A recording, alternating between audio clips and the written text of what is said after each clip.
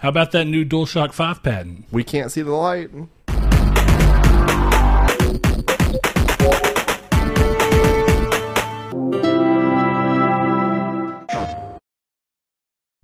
Hello and welcome to Triangle Squared. I'm your host, Brett Beck, and alongside me, as always, Mr. Saul Bridges bringing you guys Lucky 139.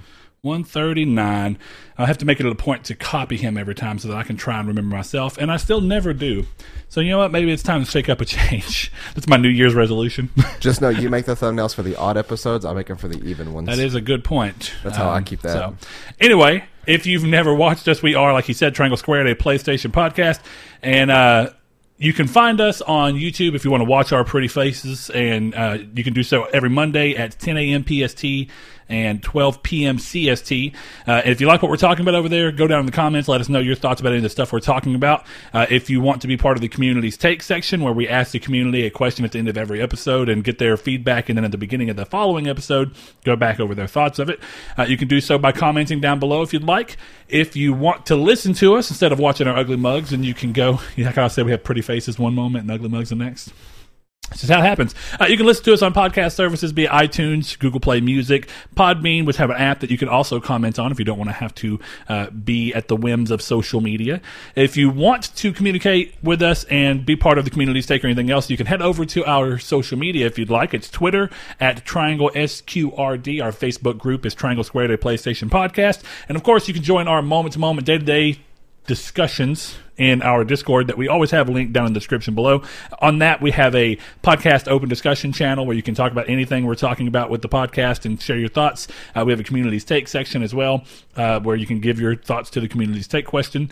And of course, you can just hang out with everybody and talk in the general chat or any of the other themed chat rooms that we have, like the Death Stranding chat going on right now and everything else. Last but certainly not least, if you like what we're doing over here and would like to, consider giving us even a little bit of that money that you go to work and earn, then you can go to patreon.com/Nartech and give us as little as $1 a month for some pretty cool stuff over there. I've got to really get done. If you're watching this, I have like half of the custom cases done for that tier. I got to get the rest of them done. Just been very busy. But we'll get those sent out soon so you can have them as your Triangle Squared Christmas present. But with that said, it's time to start this show off the right way. Before we get into the main topic that we will kind of land on with this week's a little bit slower stuff as we near the holidays, we will be talking about the new DualShock 5, or what we'll say really is this PlayStation 5 controller patent. Don't think that there's been a name assigned to it yet. And I'm actually curious to see if they're going to keep the DualShock moniker, considering that they are moving away from traditional Rumble and going towards haptic feedback. So we'll see if there's a new name for once, or if they just keep it as a legacy thing. But starting the show off the right way, Saul, what's been up to? What's been playing? I have been playing Pokemon Sword exclusively this week. I took a break from Death Stranding just for this week for Pokemon, because I told you at work the other day that my plan was to hop back into Death Stranding on Wednesday. Mm-hmm. And then I'll have Wednesday, Thursday, Friday, Saturday, and Sunday to beat Death Stranding and knock it all the way out. Are you done with Pokemon yet? I beat it today. I had a feeling that you'd be close. Or actually, I beat it yesterday. I beat the post-game stuff today. Now, post-game stuff, do you mean like however they're handling the idea of the Elite Four today, this time around, whether it's an Elite Four or not? There is no Elite Four. It's a tournament. Yeah, that's okay. beating the game. Okay. And then after that, there's a little post-game mission that kind of opens up a couple of other things. And you get to explore the entire Kanto region. That'd be cool. It'd be cool if it was Kalos and go back to X and Y. That would be Europe. Cool. Yeah. But yeah, that's been pretty much it in terms of actually like playing stuff. I did hop on Minecraft last night with Joe for like 2 hours, and we were playing Minecraft last night. That's why I sent you that picture in the messages. What was that? It's like his base that's like hiding, floating in the air. Yeah, like you can only get to it by going through the Nether realm. Oh, that's cool. Yeah, so he was sending it to me so he could show me what it looked like, because I was getting off as he was trying to find it, and then he found the Nether portal that could take him there. Okay, well, hit your boy up whenever you are playing. I wouldn't mind getting back into Minecraft. I know it's wildly different now. We might play a little bit tonight, but it depends on when my plans for tonight ends. And if it's later than I'm thinking, then probably not. But I gotcha. Some point this week. But what about you? I can't remember exactly the day I beat Death Stranding, so I don't know if I said this last time, but I have beat Death Stranding, and as such, I did not continue to play toward the trophy just yet. Just had stuff going on that I wanted to get done personally, and then I decided to go ahead and pick up Pokemon. Because I happen to have a trade credit card I'm trading in some games like over a month ago that I was like, I'm just going to trade them in while they're at their best value because I don't need them anymore. But I didn't know what to do with them. So I went and picked up Pokemon, got Pokemon Sword. I enjoy it. If you have any care about what my thoughts on Pokemon is, I'll give them very briefly here. I think the game is fun. I think it's a fine game. I don't think it's worth $20 more than other Pokemon games have been, and I don't think it's the jump to console that I would have personally expected from a series, making a jump to console in the true way. Very similar. The one I keep using, the reference I keep using as to what I would have liked to see, not saying it had to be it or that I necessarily expect it, but very similar to how Monster Hunter, despite being on consoles for a long time, was still developed as a primary handheld game. And you'd see those limitations come across in the console version because it was more just like, well, how do you bring a handheld game to a console just with slightly better resolution and stuff? Instead, when we got Monster Hunter World, we got the idea of how do you take the idea of Monster Hunter and everything that it's been so far, refresh it a lot, change a lot of what's going on with it, but in a way that still feels true to the Monster Hunter setup, while also revolutionizing most of it and really bringing the franchise up to a whole group of new people, potentially. And I think that they did that wonderfully with Monster Hunter World. We saw that happen. We saw that. Other people agreed with that with the sales. And I wish that Pokemon, with their jump to what Nintendo wants to call a console, despite my lack of agreeance in that statement. But either way, if we're going to call this a console and have the ability to play it, I just feel like it didn't take a single step toward anything that the console would have offered over a handheld. That doesn't mean anything bad about the game. I still think the game's very fun. But small stuff like occasional voice acting, I don't even mean across the whole game because that's a bit much. It's excessive. But I think the opening cutscene would have been a lot cooler with that voice acting. I think that there's been a couple of cutscenes throughout the game that I think would have really benefited from minor voice acting. I'm not going to say that it's required, but it would have made it feel more like, oh, this is what Pokemon does when they're moving to a console. It's them changing the idea of what a Pokemon game can be instead of just further iterating on what they've been doing so long. My final example of how I want to say it as well is that when X and Y was coming, back when that was a real big thing, I remember my entire friend group and everybody online all the same, when they first showed X and Y, it was pretty much universal praise because it was like for the first time you saw Pokemon take a major jump and a major change. And that was not only in graphics, which of course was a thing. The models of the characters and stuff. It was character models, it was all that stuff. It was even going down into a lot of more changes of the game that I think are actually handled a lot better than what this game tried to do. I actually think that Dynamax is quite shallow. The fact that all the moves are just... If you have a list of moves and by the time you Dynamax, it's just max whatever that thing was called. And I just feel like it's shallow in a weird way. It's not awful. It's just weird. And I think that they handled Mega Evolutions a lot better. So I guess the introduction of new types, there was a lot of stuff that made X and Y feel like a bigger jump than this did. And it wasn't even to a console. It was just a jump to a next handheld. So I guess what I should say is right now, I'm more excited to see what they do with the second proper Pokemon game on Switch more than this one. But this one's fun, and it's at least, I mean, it's worth what I paid for it because I technically only paid like $10. What I was going to say is I am enjoying the game a lot, and I have a couple problems with it, but nothing to take away from an overall experience too much. But what I am more excited for now is to see what they do with the Sinnoh stuff that's coming supposedly next year. Yes, that's a big question. We saw a pretty quick turnaround on Pokemon going to the Gen 3 remake from X and Y. And I actually think that a lot of what they did with Oros, Omega Ruby Alpha Sapphire, was took a lot of the ideas from X and Y and iterated on them in a way that felt a lot better and interesting. And if we can see that jump again, then we might end up with a game that feels like, even though maybe it shouldn't be, but it feels like at least if that's the truth, and we see a Sinnoh remake that brings a lot of the things I would have liked to see this game do. Like maybe we get light voice acting. Oh, don't count on that. I don't count on it, but maybe we do. And then maybe we see something. You're not going to get huge incremental upgrades in that form. We got quite a bit of updates with Oros that I was genuinely surprised to see. Being able to soar around the open map was amazing. I thought that was a really cool idea. I mean, you'll still get that stuff for Sinnoh, though. Is what I'm saying. Like you're going to get what is in. Is it weird that the ability to fly around the map in Oros actually feels way more next gen and console like than what they've decided to do with Sword and Shield. I guess I'm just surprised by how many load breaks and stuff that there are in certain areas. Yeah, like it's taken a very traditional fast travel system into the game instead of something Pokemon. But let's get off Pokemon. I know that's true. We're on it too much. Podcast. Yeah. Anything else though? No, I don't think that. Well, okay. I played Black Desert Online with Donovan, and I didn't mind it at all. It's not a game that the story matters at all. Mm-hmm. It's, or at least yet, I should say. Though it does have a Full Metal Alchemist Dwarf in the Flask style thing with the little black spirit that comes up that you're talking to, and you don't know whether you're trusting him or not. Is that the game that's like pay to win? No, MMO? Not that I've seen. Black Desert was the one that DZ was talking to you about that has the... No, I played Black Desert. Insanity. Yeah, I played it. I downloaded it on my PC, and I created a character, which was in-depth as all ridiculous, everything. Actually, yes. But I remember being pushed away from it or another game, another MMO, because it was essentially a pay-to-win MMO. I haven't seen that in this yet. Okay. I'll say that while the story ultimately is like, again, so far, it doesn't matter yet. I like that the game kind of takes the Guild Wars style of pace, where you get cool boss fights and stuff early in the game instead of just having to wait till end-game stuff. Yeah. Instead of early MMO boss fights just being little big enemies, the bigger. Yeah, it's interesting. And the mechanics being driven toward a real-time battle system, I love. It's also what I felt... was really cool about DC Universe Online. So I guess, if I don't have a lot of time for those types of games, but Donovan was really enjoying it, I've been kind of wanting to get in one that feels like I could drop in and out of it, and that one does feel like I could do that. We only played for a couple of hours. I got leveled quite a bit. I think I'm like level 14 or 15 already. Mm-hmm. And it was just, the game is really fun to play.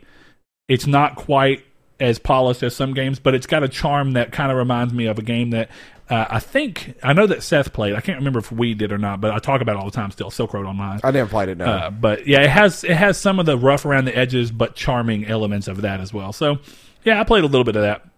I plan to get back into my PlayStation pretty heavily, because if y'all don't get on Minecraft tonight and I don't end up getting on there, I plan to go buy Jedi Fallen Order.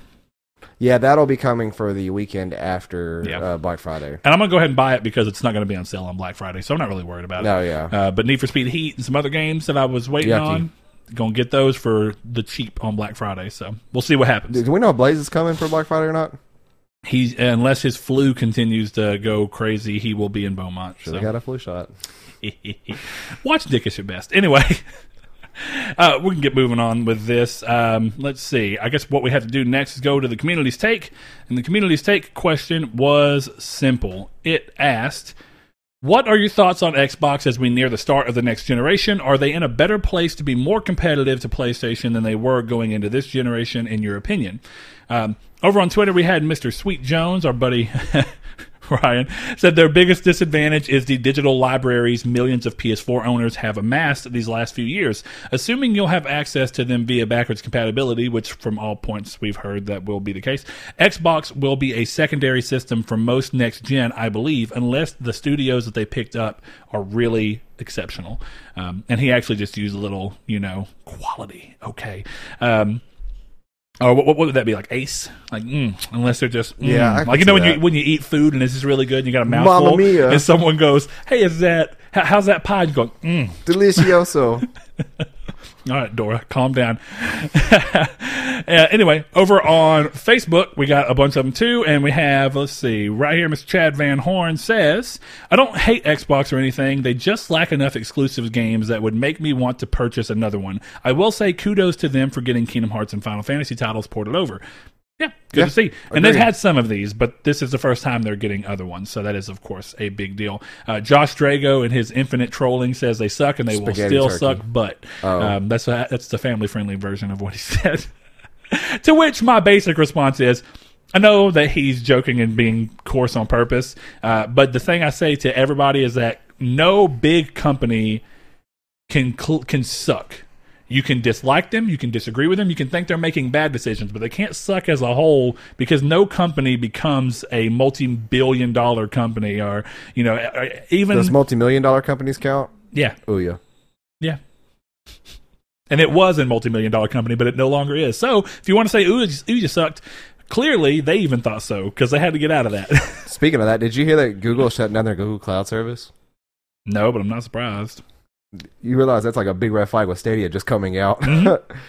It's I'm scary. not surprised with Stadia. Anyway, a couple more real quick over here. We have Mr. Ken Nace, who recently joined the thing. Though I think I don't know. His name sounds familiar, but recently joined us over on Facebook. He says, I think they are in a much worse position going into next gen. Halo and Gears, and I actually really think this is an interesting look. Halo and Gears have dropped off in popularity, and none of the new IPs that they released have been a big success either critically or commercially.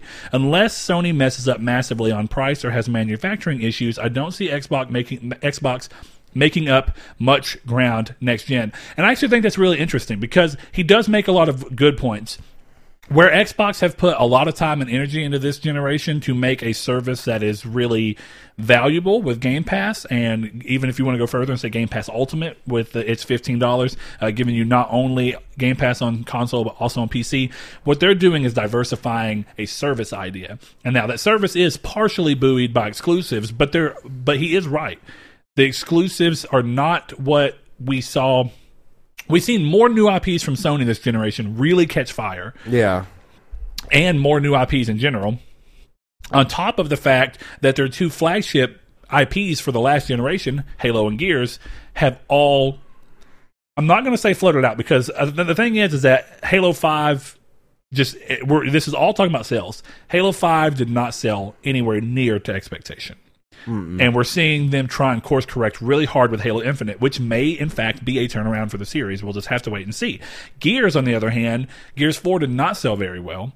Gears 5 has sold much better than Gears 4, but I don't know that there's concrete numbers, and it's always weird to understand how those numbers work with Game Pass being part of that as well. Yeah. So since we don't quite know how to compare them, at least what we'll say is if you want to look at the public conversation around those games, they're not what they once were. Yeah. And at least I clearly see that as well. And if you think outside of Halo and Gears, what's one other new IP that came this generation that is, and I'm not dissing any of their other ones. I'm sure there's ones that individual people like, but on a bigger, larger public scale, which ones have they done that's in a similar vein? Now, whether that's important to consumers is a whole other conversation. That comes down to whether consumers, which clearly I think Sony shows that they're at least a large group of consumers that still want new IP that's really compelling. Mm-hmm. But are there people who still actually really like the fact that, unlike Sony right now, even though they had a couple of examples recently with like Concrete Genie, we've seen Xbox do a lot more in the exclusively platform exclusive and published by the platform manufacturers. Like we've seen Microsoft Game Studios publish a number of charming indie-like titles. Yeah. And we've seen Sony do less of that this generation. Oh, yeah. In comparison Lots. to Microsoft, who seem to have done a lot more of it this generation. So it's almost like they flipped, because we saw a lot of them from PlayStation, definitely in the last couple of years of the PS3, and even the early years of PS4. Yeah, early years of PS4, their indie campaign was strong. Yeah, which, the situation with Shuhei coming back around looks like they're aiming to try and recreate that because they realize they lost it.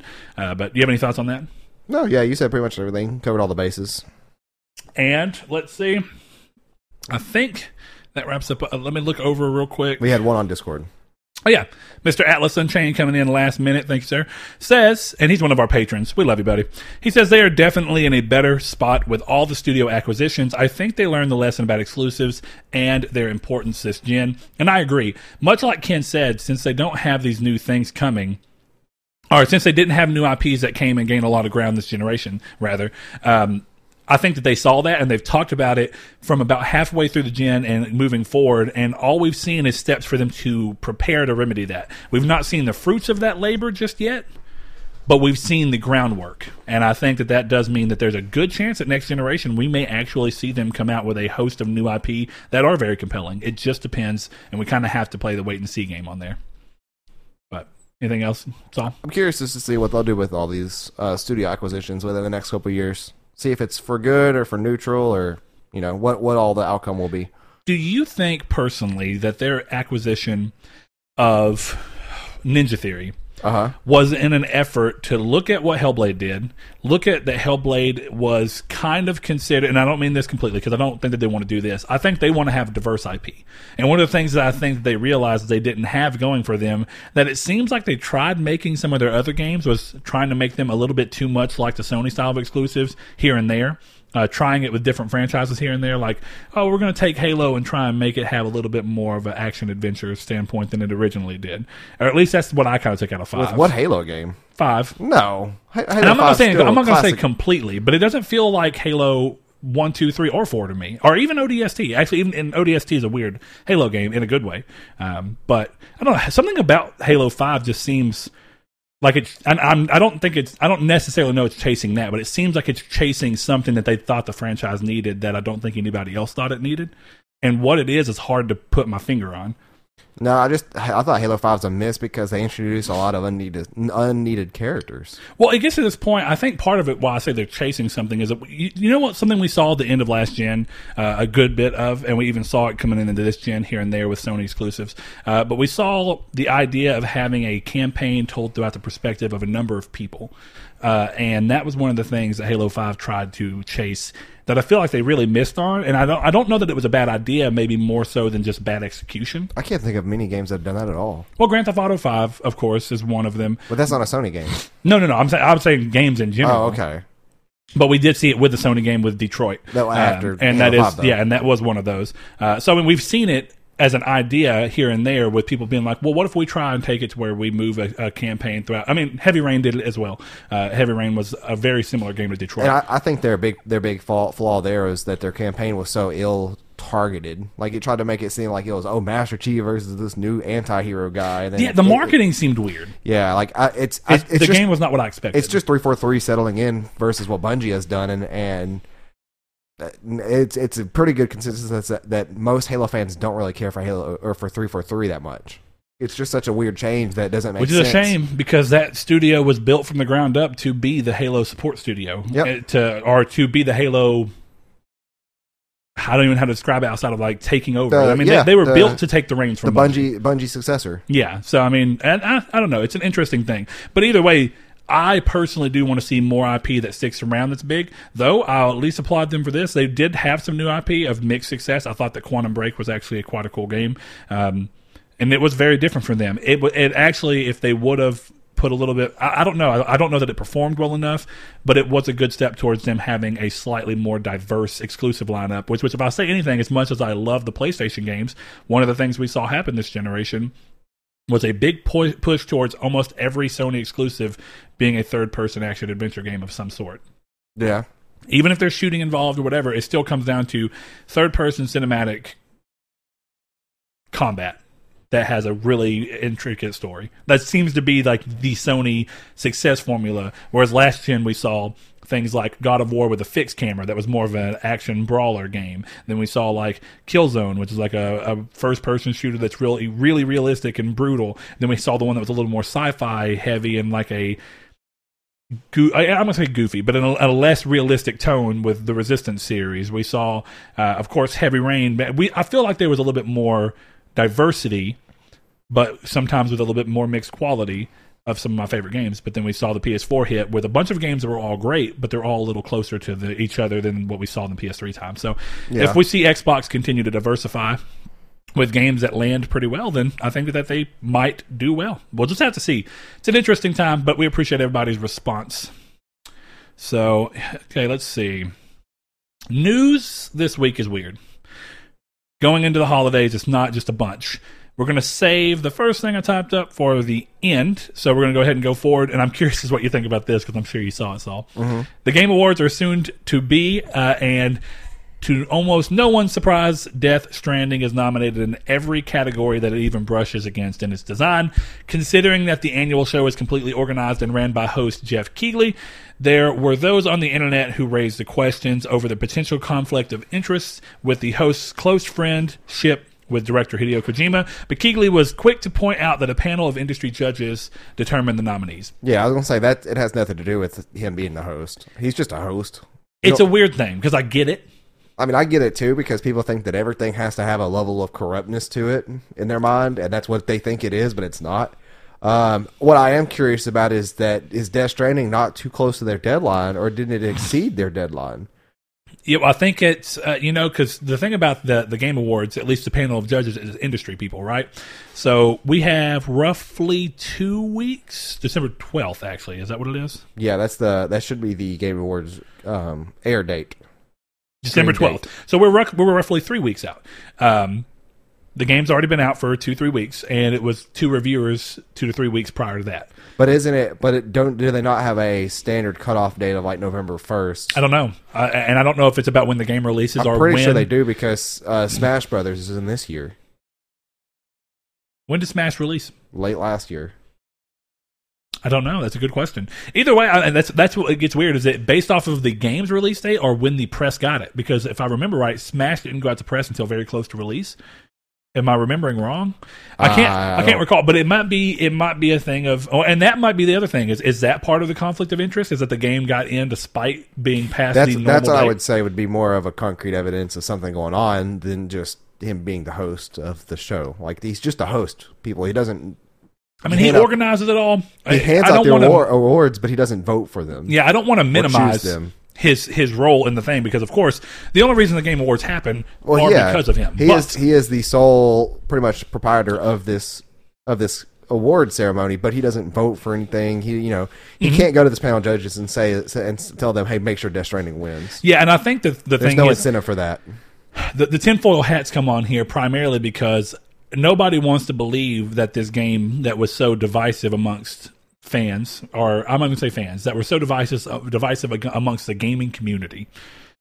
I don't think anybody wants to believe that it can be nominated in all these things because there are just a slew of people that think this game is just terrible in every regard. What I told Josh the other day at work was the people who are saying there's 2 groups of people right now in the gaming communities and those 2 games are Pokemon and Death Stranding. And the things they are saying about these games are factually incorrect to tell me that these people have not played these games. Yeah. Like when somebody says Death Stranding is nothing but walking around delivering, it's like, you're lying. You haven't played this game. Because that's literally not all this game is. Or you played the first maybe 2 hours. Yeah. Yeah. And no. Which actually the first hour is pretty action-packed. Yeah. Yeah. Now it's cutscene heavy, but it's action-packed. It is. I'd say probably about 20 minutes of cutscenes. But yeah. Absolutely. Yeah. Like you haven't played this game if that's what you think it is. And well, a good example of within our own community that we can clearly give, and I'm sure you've seen this, was Kiki, one of our patrons and good friends. He was kind of back and forth in the game, had a lot of negative takes on it, and I don't mean that in just any kind of. It's just it didn't seem like it was for him, and he had a lot of things where he didn't think that it was going to be a great game, and it turns out that while he's not that he just loves it to death, but he ended up picking it up because he had trade credit, so that he could talk about it and have an opinion based around actually playing it. And I was like, well, I at least applaud that. And I don't necessarily think you have to play something to have an opinion, though, either. I think if you can, it just depends on how in-depth you want to act like your opinion truly is. If you want to have an opinion about something you haven't played, you just have to say, this is the opinion I've formed of the things I've been able to see, but it doesn't mean it's concrete and true. Because I think one of the biggest examples is, and I say it all the time since the game came out, I think that they partially had to, but partially could have done a slightly better job still of showing what the game was, because I think all the marketing and everything they showed was really, really early game, and it did make it seem like most of the game was going to be delivering packages. But and I think that's where people are getting this false narrative about what the game actually is out of it. But I'm glad they did that, because I was pleasantly surprised that there's more to this game than what meets the eye. This is a prime example of a game on why I prefer GIFs instead of screenshots. Every screenshot of this game looks the same. Yes. And you cannot tell what this game is about if you're just going off screenshots. And even some of the GIFs look similar, but there's so much that you could add in with GIFs that I can't think of the name of that town. Is it South Knot? The Crater Town? Lake Knot. Lake Knot, yeah. There's that whole original part of going to there for the first time and then fetching that thing for that guy as a test. That right there could have been a GIF of that sequence, of any part of that sequence, and that is not what the rest of that game is. That's not what not the rest of the game. It's not what people think this game, or it is what this people thinks. It is not what the people think this game is. I knew where you were trying to go. It's completely different than what people are making it out to be. But yeah, Kiki's response ended up being, again, I'm not going to say that he loves it, I'm not speaking for him, but I've clearly seen a change in demeanor of what was once almost an entirely negative fit towards it, to where now he still sees these are the parts I don't think are as good as they could have been.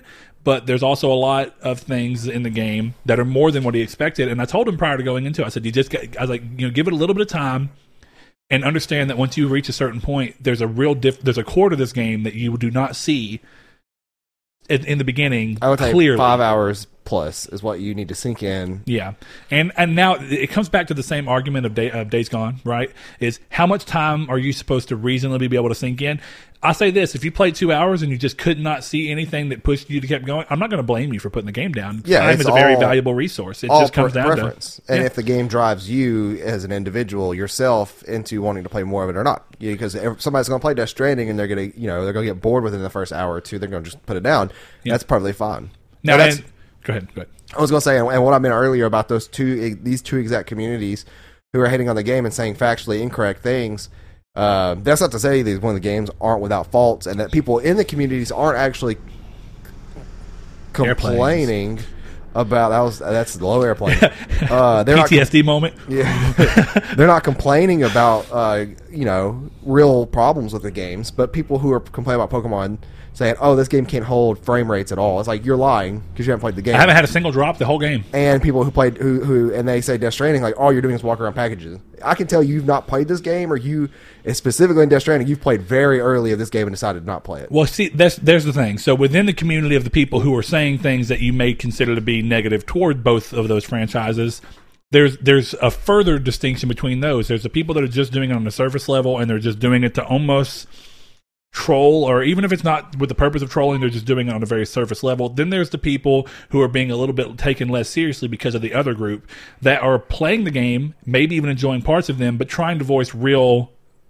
issues that they have with the game while still being like, but I enjoy the game, or the game wasn't for me, I don't hate it, but these are the things I really wish they wouldn't have done. Yeah. It gets to a point where the voice of reason gets quickly drowned out by the people who are being quick to jump to things. And what I'm talking about is not somebody that has the voice of reason. Somebody who says, "Oh, Death Stranding sucks. It's nothing but this, this, and this." Yes, it's like, okay. no, it's not. You haven't played all the game, or you haven't even played a chunk of the game enough to decide that kind of opinion on it. See, I'm oddly one of both. Like, even though I was excited for Death Stranding, I kept, as we got closer and closer, I was like, I've got the collector's edition. I'm just going to go ahead and get it.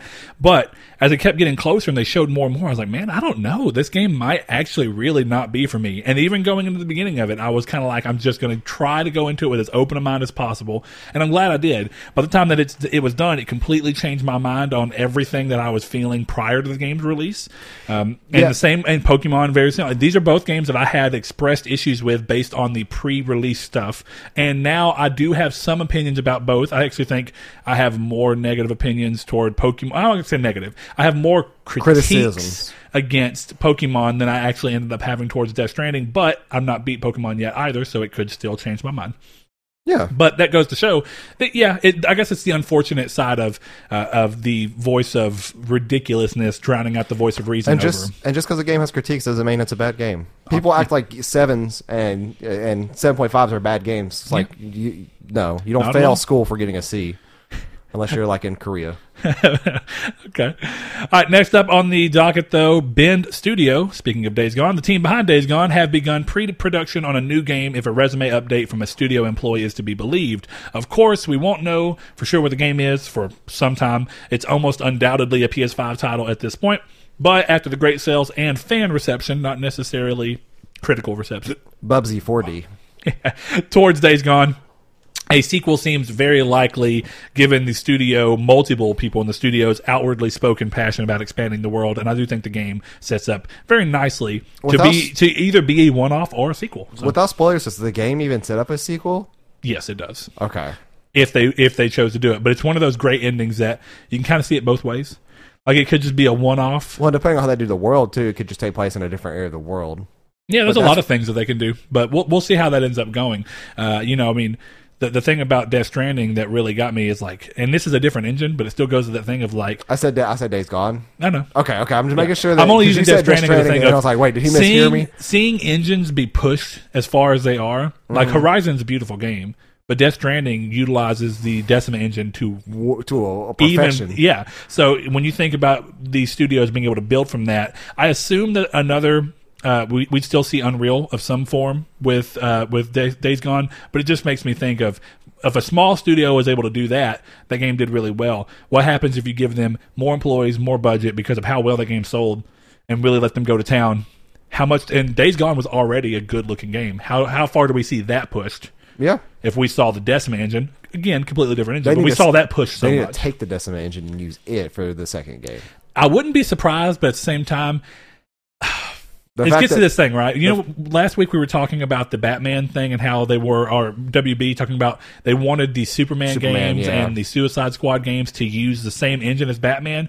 And even though they don't own that engine, it comes down from wanting all your games to have a look and feel to them. They want to try and capitalize off the success of one game by being like, look, it looks just like this game. Could you imagine playing a Superman game in the style of Batman Arkham Asylum would be even worse than what Superman already is? It would be so weird. It would be. But I get why the upper brass who don't understand anything are saying, hey, use the same engine because we saw success on this. It's a lot like we've lamented EA going through and making everybody use Frostbite. Yeah, and it's not saying Frostbite's a decent engine. Frostbite's a great engine for certain games. Yeah, I would argue that the WB, what is it? That was Unreal Engine 3. I said 4 or 3. They could have fixed one major thing, and that's Batman taking up too much screen space. I think that was just a choice. Well, yeah, but yeah, because if you play the Batman games, you can pull the field of view back. Not on console. On PC, sorry. I was going to say Batman games on PC, you can pull the field of view back. I was like, you can't do that on console. Yeah. So, I mean, it's one of those weird things. But it's where we are. I hope to see Ben Studio do a bunch of stuff. I'm glad that game sold so well and had such great fan reaction. Again, I think they messed up by sending a unfinished version of the game, or a very rough version of the game out for review. It was a worse version than what shipped on the disc. I just think that they played a little too close to the edge.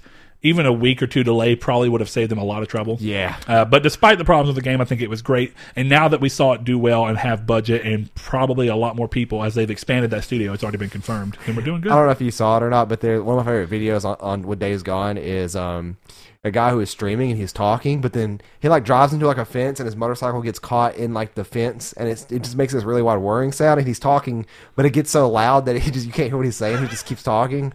It's fantastic. It's hilarious. I wonder if I can find it after the show. Yeah, we should try and remember that. All right, next up, this is on the rumor mill, but back on the same energy the fan base had during the early PS4 days, Crash Bandicoot fans are once again putting on their tinfoil hats in regard to yet another PlayStation commercial. If you remember, the first one for people thinking that Crash was going to make its way back was due to, a PlayStation commercial where you saw a little marsupial, or really it looked like a Crash Bandicoot silhouette on a sign on the road.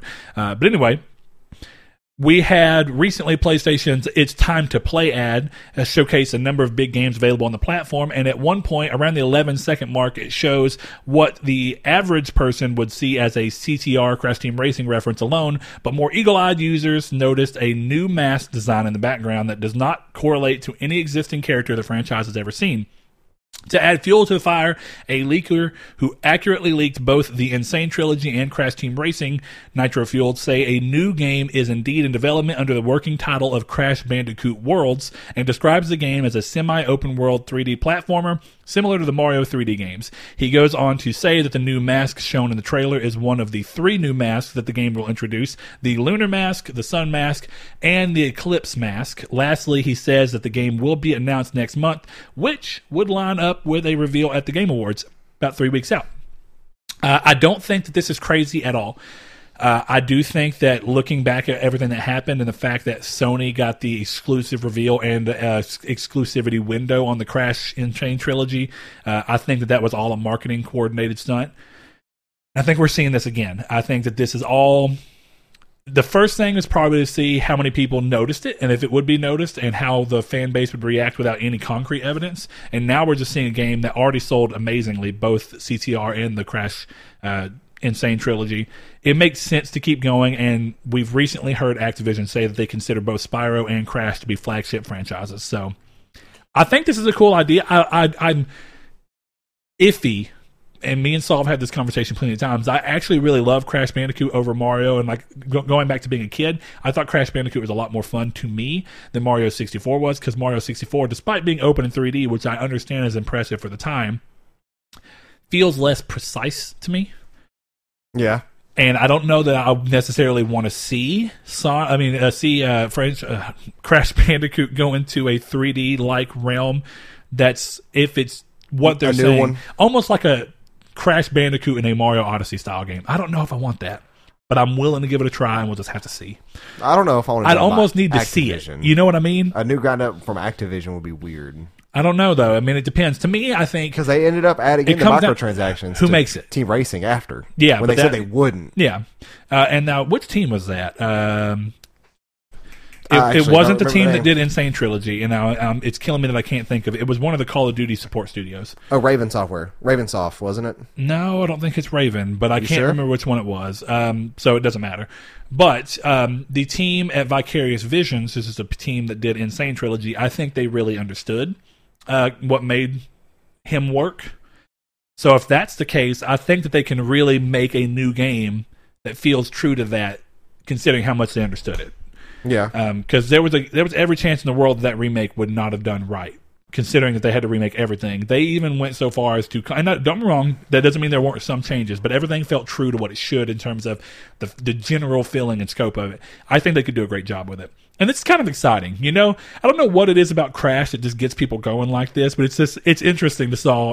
I remember how crazy people were when that first trailer hit with the little sign with the Crash, and it wasn't quite even that you could tell it was Crash, but it's kind of like that. Kind of looks like a marsupial Crash on a sign. Bam, new Crash Bandicoot game, are bringing Crash back, and it ended up being true whether it was connected or not. But there is a kind of interesting fervor that comes up around the series. Yeah. And its love around PlayStation. The interesting question is this time, we didn't see it with CTR. We didn't see limited exclusivity window. Do we see it with this one?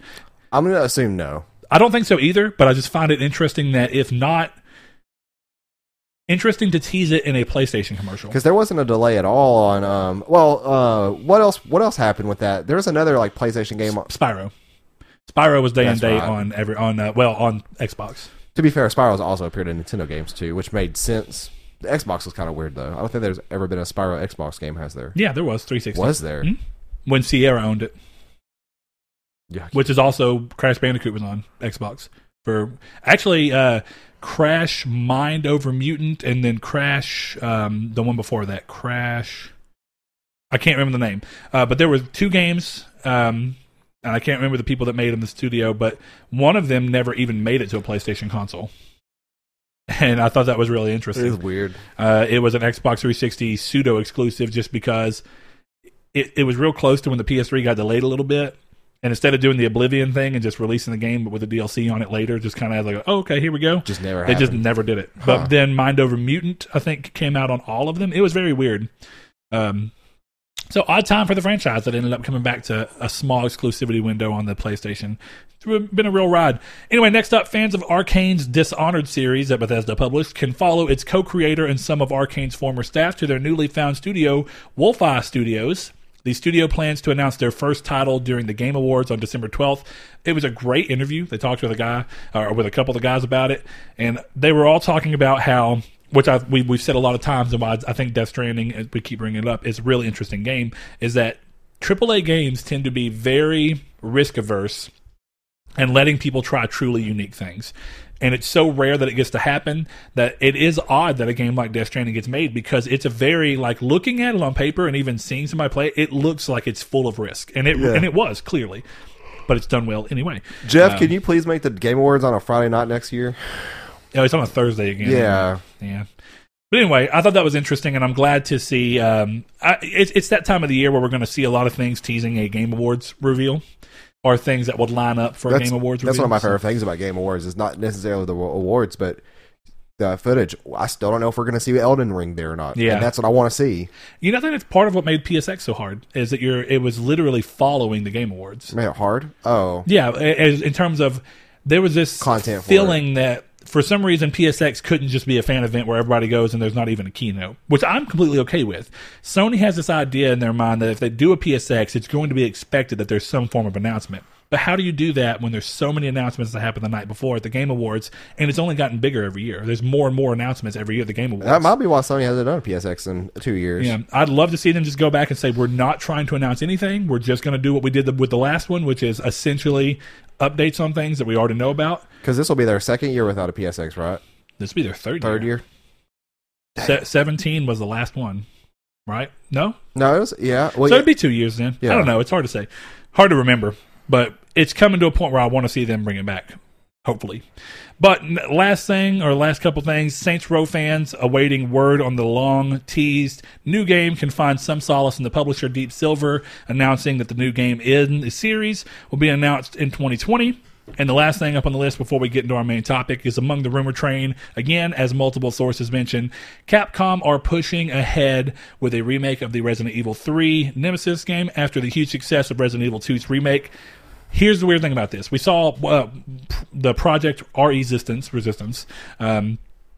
which of course ended up being like a multiplayer and maybe even that, what do they call it when it's lopsided multiplayer? Asymmetric multiplayer? Yeah, 1v4 or 1v3. Is it called asymmetric? I think that's the right wording for it, but I can't remember. It kind of reminds me of what I wanted. What was the Resident Evil 4 game mode that was it debuted in that game? Where Mercenaries. Yeah, it's almost like Mercenaries, except the player's the monster. I've got to look up the wording for this. It's going to kill me. And I know someone's just yelling at me, like, it's called this. But it kills me. I'm trying to just remember. So like games like Friday the 13th. It's not asymmetric because, the game is an asymmetrical multiplayer. I guess I'm right. Yeah, it's lopsided. But asymmetrical also makes me think of, okay, so hold on. What's it called in Dark Souls and No Man's Sky? I thought that was asymmetric multiplayer. Technically it is. It's still lopsided. It's weird. All right. It just seemed like there would be a more specific word for that. But anyway. I would go and say that the way No Man's Sky is now, it's more open online. Yeah. Did you play Resident Evil 2 and 3 on PS1 back in the day? 2. Never played 3 on PS1, but I played on PS2. Like, got my PS1 copy. Oh, and play. Okay, yeah, I got you. Got you. But you played the PS1 version. Yeah. Okay. Yeah. PS2 though, we went to our cousin Brett's in Arkadelphia, and that's the first time I played that. And I can't remember if I borrowed it from him or if I rented that one. Well, the reason that I'm bringing that up is it seems like, and I kind of see why they would want to, because that Project Resistance is not quite a standard fair Resident Evil title, but Resident Evil 2 and 3 were essentially the same engine, same play style, same camera angles and everything, a lot of the same assets because they're direct sequels to each other essentially. And they were able to put that game out very quickly. I played 3 on GameCube. Did they redo 3 on GameCube? Nemesis on GameCube. Great, I didn't know that. I was like, wait a second, I didn't rent a PS1 game, or I didn't go buy that as a PS1 game. I was thinking of Dragoon. Oh, yeah. Legend of Dragoon. But anyway, with that being said, that game followed very closely because a lot of it was reused assets and direct sequel and an idea. There's no reason that Resident Evil 3 couldn't come late next year or even early next year. I would say early next year. I mean, across the board, it could come any point in time because realistically, it's going to use the same engine, the same camera style, a lot of the same cameras, characters. It'd be able to reuse most of the assets and nobody would care because it's a direct sequel. It's kind of like when you do a game... Like when nobody cared about Assassin's Creed being yearly when every game was the Ezio one. People kind of got tired of it once it was like, well, now these aren't even direct sequels to each other. This is like new character here, new character here, new character here. Universe stuff. Yeah. The idea of a game every year coming for 3 years in a row to try and have like a trilogy around one character, it works a little bit better. Yeah. So I don't know. I mean, surely we'll see. But did Ezio end at 3? Yeah. Okay. I Revelations. It was Assassin's Creed 3, or Assassin's Creed 2, sorry, then Brotherhood, and then Revelations. Those are the 3 Ezio games. 4 games. Isn't it? 3. Altair is what I'm thinking of. It's the first one, yeah. And that he's only the first one? Yep. I liked him the most. I think you were among a small group of people in that franchise. That's the only game I really cared for in that series. I could not stand that game. The first one? Brotherhood, I didn't like 2 either. Brotherhood was all right. I never played Revelations. Did you play the first one at launch? Yes. Oh, okay. That was cool at launch. I think it was one of those things where it took forever to come out. You remember that game was delayed a lot. Yeah. And it was coming, I don't know, I think it was a lot of things. I think the game was open and empty for no real reason because it was trying to be next gen. But I was almost like, I would have preferred... that empty. Kind of had some crowded... Go back and play it. Now, I like these rose-tinted glasses that I'm wearing. Yeah, I think that you're definitely in some rose-tinted glasses. But anyway, you about ready to move on to that main topic? Yeah, I'm gonna go pee real quick. I'm trying to hold it in as long as I could. I shouldn't be surprised. All right, I'll get us started while Saul goes off. This is becoming frequent, Saul. Are you frequently urinating? I'm not saying it, just tell it from me. Another new patent from Sony shows off a patent that is very likely to represent something that actually will hit the market. And we talk about a lot. A lot of patents never make it to market, but this patent shows the new controller design for the PS5. The patent shows a controller that is mostly unchanged from the DualShock 4, which is not a surprise. We knew that from the Wired interview earlier this year, not long ago, where they talked about the fact that we were getting haptic feedback in the controller, and there's going to be a different step away from the traditional Rumble, and that he got to try it out. So, it's one of those things, if it ain't broke, don't fix it. I'm not surprised that it's not that different, but there are some changes. So the first thing is, the triggers look to be a tad larger. Not really a bad thing. The charging port on the controller is a USB-C port, which was also revealed during that aforementioned interview with Wired. And the biggest change of all is the removal of the light bar. Now, this is the main interesting point of this, because it raises a question about how PSVR backwards compatibility is going to be handled, because we've already been promised that moving into the next generation, PSVR will be completely backwards compatible with PS5 until eventually getting a new PSVR model, or whatever you want to call it, a secondary follow-up sequel to it, or whatever you want to call it, that will release a couple of years, expectedly a couple of years into the PS5, which is going to be bigger and better. Now, the thing about that is, with 90% of the PSVR games having controller support, and that controller support being handled by tracking via light, what are they doing in these games, or what are they doing with this controller that will somehow solve the problem of not having the light bar to where these games will still be functional? There's a lot of quick solutions you can think of. Maybe you'll still just have to use a DualShock 4, and maybe they'll still be compatible, but you just won't get the benefits of like haptic feedback and stuff if you want to use that, which the games from the VR for PS4 wouldn't support anyway.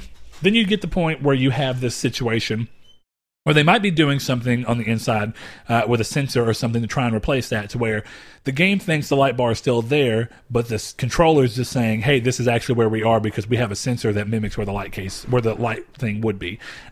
It's an interesting idea, but it raises the question of if backwards compatibility is as big as they want it to be, and definitely for PSVR, which is a fledgling technology that's at the height of its industry, it is, even if it's not the best VR headset, it is the best-selling VR headset. Kind of goes to that thing. So, Salt, what do you think it's going to be? I have my basic idea that I just kind of posited. I kind of like that. I heard you. Okay. Yeah, the sensor inside the controller acting as the new light bar for the new... Well, it would make sense, right? Because if all it's saying is, hey, the controller or the camera really is what it is. The camera normally says this, but if there's a setup to where they can have the controller do something and feed the information to the game as the camera would have, then it just subverts that.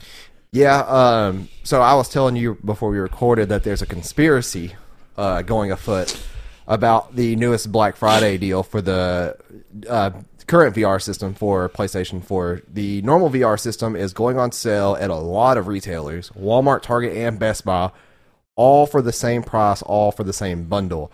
It is $200, $199.99, and you get the PSVR and I think 5 games or 4 games. I thought it was 3, but you might be right. No, I'm pretty. It's at least 4. Keep talking. Go ahead and look it up real quick.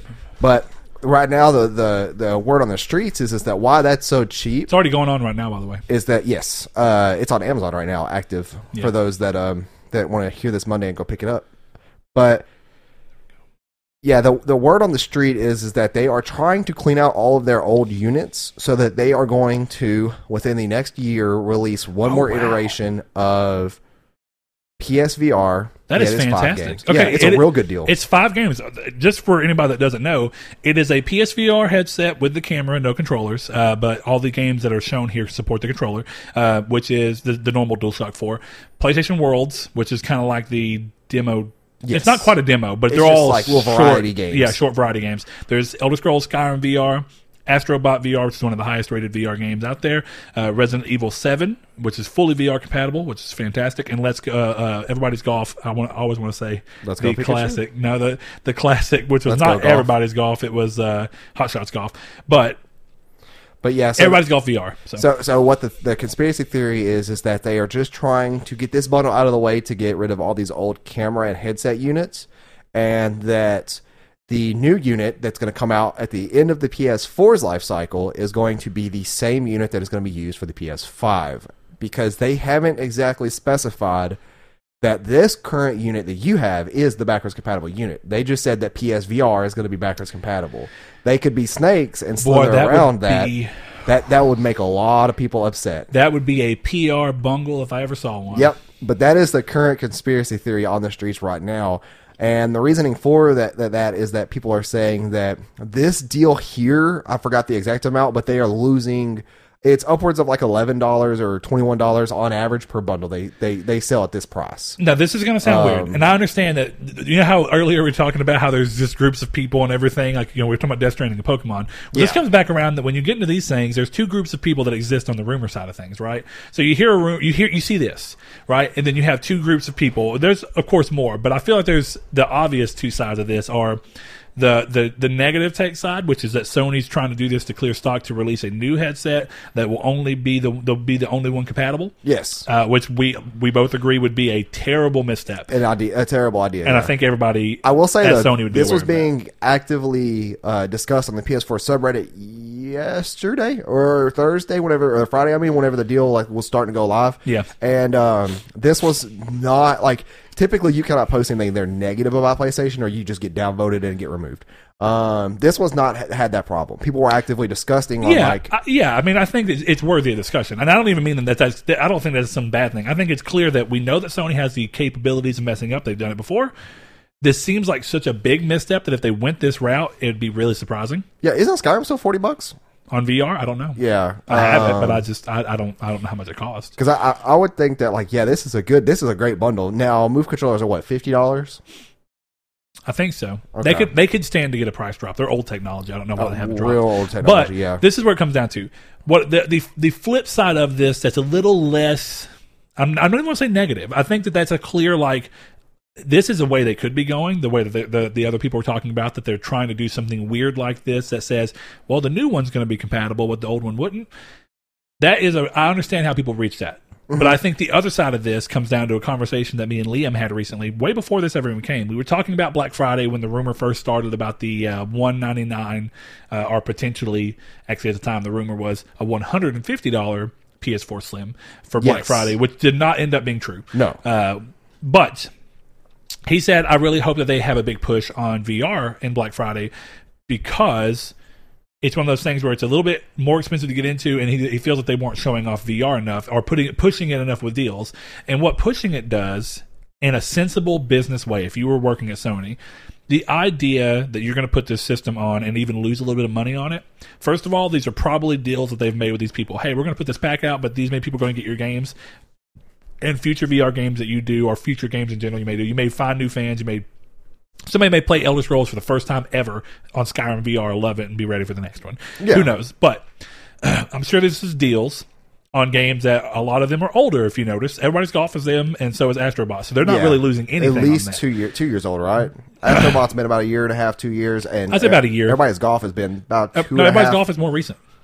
The VR version. It's a standalone title. Oh, okay. I thought it was a port of the older version. It's just a VR port of it, but it's very recent. It's the same game, but fully VR compatible. Yeah. Okay. Well, then the retail version of that game came out, or the normal of the version, original. Yeah, like 3 years ago. Yeah.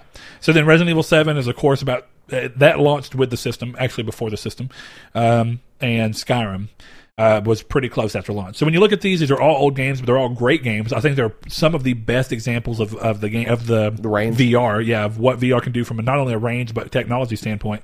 And doing it $199.99 does one very important thing. It gets more people invested in the idea of VR. It gets one in their hands, and then it makes them that much more likely to fall in love with it. And then look when PS5 has their new PSVR 2 or whatever we're going to call it, and go, I really enjoyed that one, but look how much better this technology is. I'm going to go ahead and jump into this one at day one instead of way down the line. I just now realized I know what the new PSVR is going to be called. It's going to be called PSVR Duo. Guarantee it. Why do you think that? Just Duo, two, going off their old school naming of memory stick Duo. It was literally the memory stick 2. Right. PSVR 2 sounds dumb. PSVR Duo sounds fancy. I don't know what they do with naming, because nobody's done a 2. Nobody said this is the the Oculus Quest or the Oculus 2, Oculus Rift 2. Nobody's done that. It's always been Oculus Rift, Oculus Quest, Oculus Go. And when you look on the side of Valve, which was theirs, or HTC, I'm sorry, Vive, you haven't seen Vive 2. You've just seen continued iteration with a new name. I don't know how they do it. If I'm being dead honest, it's clear that people really like when Sony just stick to numbers.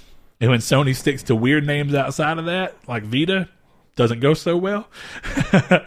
But, it's hard to sell. But either way, I think that makes the most sense. And on top of the fact that this sale does not lose them much money, but it makes investors who are maybe worried about dumping this much money into VR more happy when they see this many more people have them in their hands. Yeah. It gives them a PR win in terms of the thing of being able to go, look, we were already ahead of the VR industry. Now we're that much more ahead because we sold another 2 million units. I'm not saying they're going to, but let's just say they sell another 2 million units this Christmas. Now that puts them heftily ahead of the competition. If any of the competition, I haven't checked the numbers in a little bit, if any of the competition are starting to catch them, this is a good way for them to separate themselves and still remain, for shareholders and for general market purposes, it's good to be able to say that you're on top of an industry.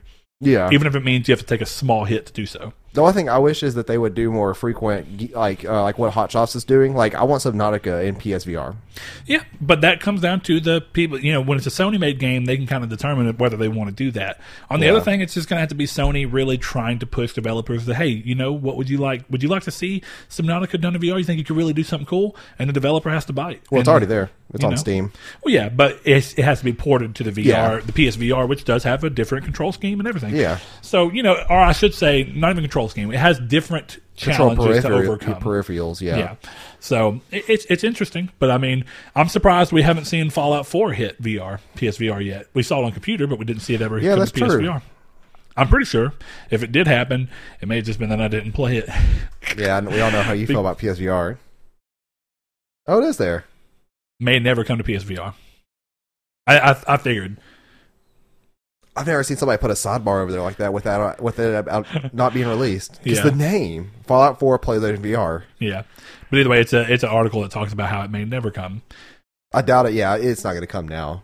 I think it's too late. I think it's also too hard of a game to push the system with, if I'm being dead honest. Yeah, that game already ran kind of poorly on normal PlayStation 4, PS4, yeah. Let alone PlayStation 4 Pro and VR. But yeah, I mean, to me, I could see that, right? But I also see this as being the thing of if they're not going to push VR as much next generation, then why do this? It clearly shows to me that if they're dropping the price this low, they're doing this on the auspice of wanting VR to be really pushed going into the next generation, and knowing that any game that you release for PS4, which will be VR compatible, automatically works on PS5 due to backwards compatibility of both. Not only the game from a PS4 standpoint, but also as a VR game. But when you get into that, it does make you think, then again, why? And this is something we've brought up in a lot of past episodes in regards to not only the Vita, but of course the DualShock 4, is that these special input and control mechanisms that they put into certain things. On the Vita, of course, it was the front touchscreen and the rear touchpad, but the rear touchpad was the real one that was like, do they ever want to do this again? Because it costs to do it, and not very many people liked it. Not very many people used it to its full compatibility. But if you ever release another handheld without it, then suddenly Vita becomes not supported because it has to have one of the flagship games, Uncharted. You have to have bare minimum touchscreen, camera, at least on the back. You never use the front one. You could use the back touchpad, but I don't think it was ever required. Didn't you use the back touchpad to like dust things off? You could. No, that was the front. You'd put a piece of paper up and you'd rub your finger over it to like a charcoal rub. Yeah, to do a charcoal stencil, which was cool. Yeah. The back touchpad, thankfully, in that game was all relegated to the idea of what are things that you can do in the game naturally with an analog stick, but if you wanted to do it this way, you could. And one of those was, I don't know if you recall, you could jump on a vine, and if you were supposed to climb up it, you could either do the analog stick and climb up it, or you could swipe down. You could do your fingers like this, like you were, which was, again, a cool idea. Not a good one. How many people really, it worked well too, but how many people are going to really use that? Yeah. Because it's kind of excessive, it's kind of like the idea of everybody wanted to be like, hey, motion games means we can work out. Well, a lot of people just end up sitting in their butt anyway because it's kind of like, I just want to play this game. Yeah, so it's an interesting idea, but it begs the question of how are they going to do? What are they going to do with the DualShock 5? Because I think that so many people going into the PlayStation 5 are going to completely get rid of their PS4 due to backwards compatibility. And with that, that means any DualShock 4 they have is going to go with them. So if they go to play a game that doesn't support Move controllers, but it entirely requires you to use the controller like Resident Evil 7 does, then how do you bring those things together? How do you let someone play Resident Evil 7 on PS5 if the controller doesn't support it? It's a great game. It's great use of it. Resident Evil 7 will be a game that continues to be a good selling point for PSVR. Absolutely. Yeah, that game's horrifying. And it's exclusive to PSVR. It never released on any of the other VR platforms. Are you sure about that? I'm fairly positive. Check Steam. I will. Is the only one I think it actually did release on. Because I swear I remember watching a streamer fall, and I think they were playing VR while playing it, but he just might have gotten scared out of his seat. But yeah, like the new controller patents look interesting. I'm curious as to how they're going to work out without the light bar. That almost will mean that we'll have better battery life just on that alone. As long as they could stick a battery that is the size of the PS3 controller's battery in there, I'm also good with that. Somebody also said that the top of the PS5 will feature wireless charging. You just lay your controller on top of your console to charge it, and that sounds kind of lame to me. I don't really want that. You finding anything? Not yet. I don't see anything that clearly says it ever released on another platform. Try typing in Resident Evil 7 Steam VR or Resident Evil 7 VR Steam. It gets weird because that game is not a separate title for that. You know what I mean? Oh, ow. Well, if this one says it, then we'll be good. Yeah, I hate how Steam always makes you go into these age gating things. Yeah. That's such a dumb thing on websites. I always lie. I just put... I just scroll down to like 1999 or I don't ever change the date. You know how many... Their system has to be looking going, man, how many people were born on January 1st of any given year? Or 1909. I should start putting that. I'm like over 100.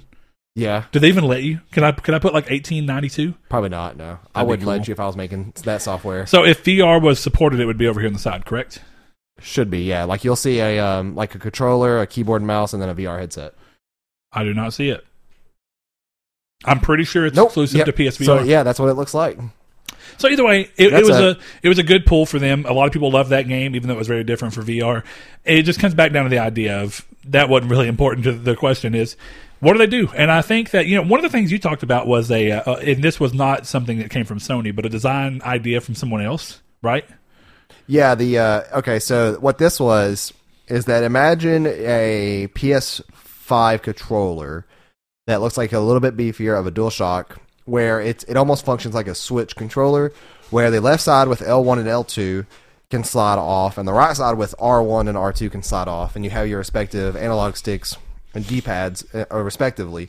But the middle is the camera, and you basically take the middle of it, where the headphone jack would be at the bottom. There'd be a camera there. The headphone jack would be on the top, and the USB charger could be in the back. Whatever. But this one specifically had the camera on the bottom where the headphone jack was, and you essentially just take it and you place it as like a separate entity entirely, and then you plug it into the top of the USB cable to charge it or to power it, and you essentially have yourself a on-the-go VR module. I shouldn't say on the go, but what it would be doing is essentially making VR easier to handle. Now, here's the thing. That would obviously be going into the next generation of VR, but it's a cool idea in terms of how do you handle a lot of these things and bring them forward. The thing about VR that we constantly talk about is that, honestly, the light tracking is its biggest weak point. So while you have to ask the question of how does PS5 controller, DualShock 5 for all intents and purposes for this time being, how does DualShock 5 count in for supporting current VR versus how does VR, whatever the next VR iteration is from Sony, what does it do to get away from lights? Yeah. Somewhere in between, you have to try and either come out and say the only VR games that will be compatible are games that do not support the controller.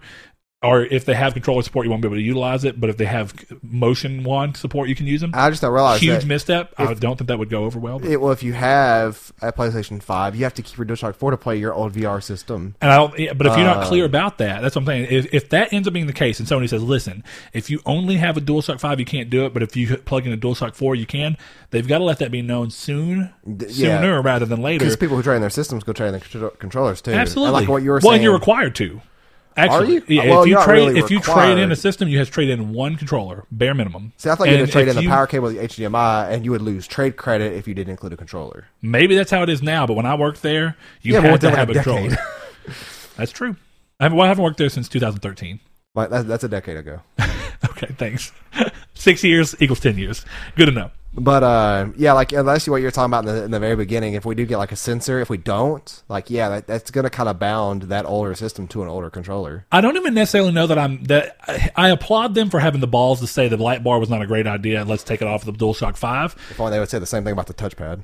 I don't mind the touchpad, and I think the touchpad has a potential for more usability than the light bar ever did. Touchpad just feels like a gimmick in games that require both sides being used as buttons.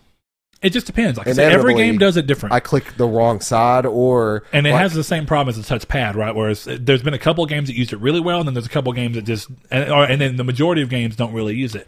But I still think there's a better argument for keeping the touchpad than there ever has been for the light bar, and that's universally. No, there is. I'm agreed. not. So Yeah, and I think that does come down to backwards compatibility. I think that for 99% of games outside of VR, you don't need the light pad. You don't. It doesn't, or the light bar. It doesn't matter at all. But a lot of PS4 games are programmed to use the touchpad, and if you don't have it there, then how do you get into menus on certain games like Diablo? How do you, if you play Days Gone, how do you get into the menu if you don't have something to replace a touchpad? Well, what's interesting is that if you're playing like Destiny on PC, since you don't use the Microsoft Share or whatever their screenshot button is on the left, that's left click on touchpad, and the right click is start button. Yeah. And where the Xbox button, I believe, is the way to do something. I don't remember what it does. It's rare that I play a controller on Yeah, that. but that comes down to be the question of, I understand removing the light bar.